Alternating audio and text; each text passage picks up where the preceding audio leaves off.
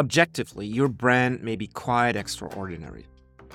I'm not sure what it is for you, but maybe you're very innovative, years ahead of the competition. Or you adhere to much more ethical work practices.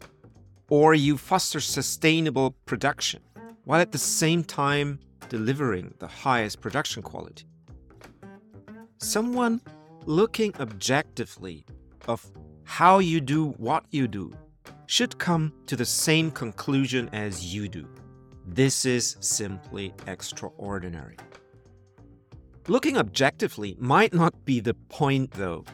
In fact, looking subjectively is. People do look subjectively.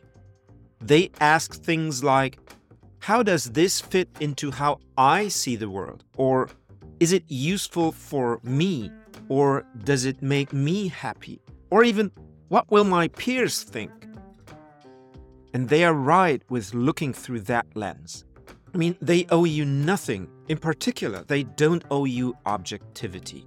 They didn't ask you to make the product. You made it, and now you're asking them to buy it.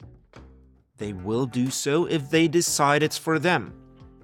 But they will always decide from their subjective perspective. What makes a brand so difficult to grasp and so difficult to communicate is that everyone looks from their own subjective perspective. So when you communicate your product and you want people to fall in love with the product, it might not be so much about why that thing that you've built is objectively better, but how you can address the right people who are looking from the right perspective so that what you consider to be objectively better is also and at the same time subjectively better for them.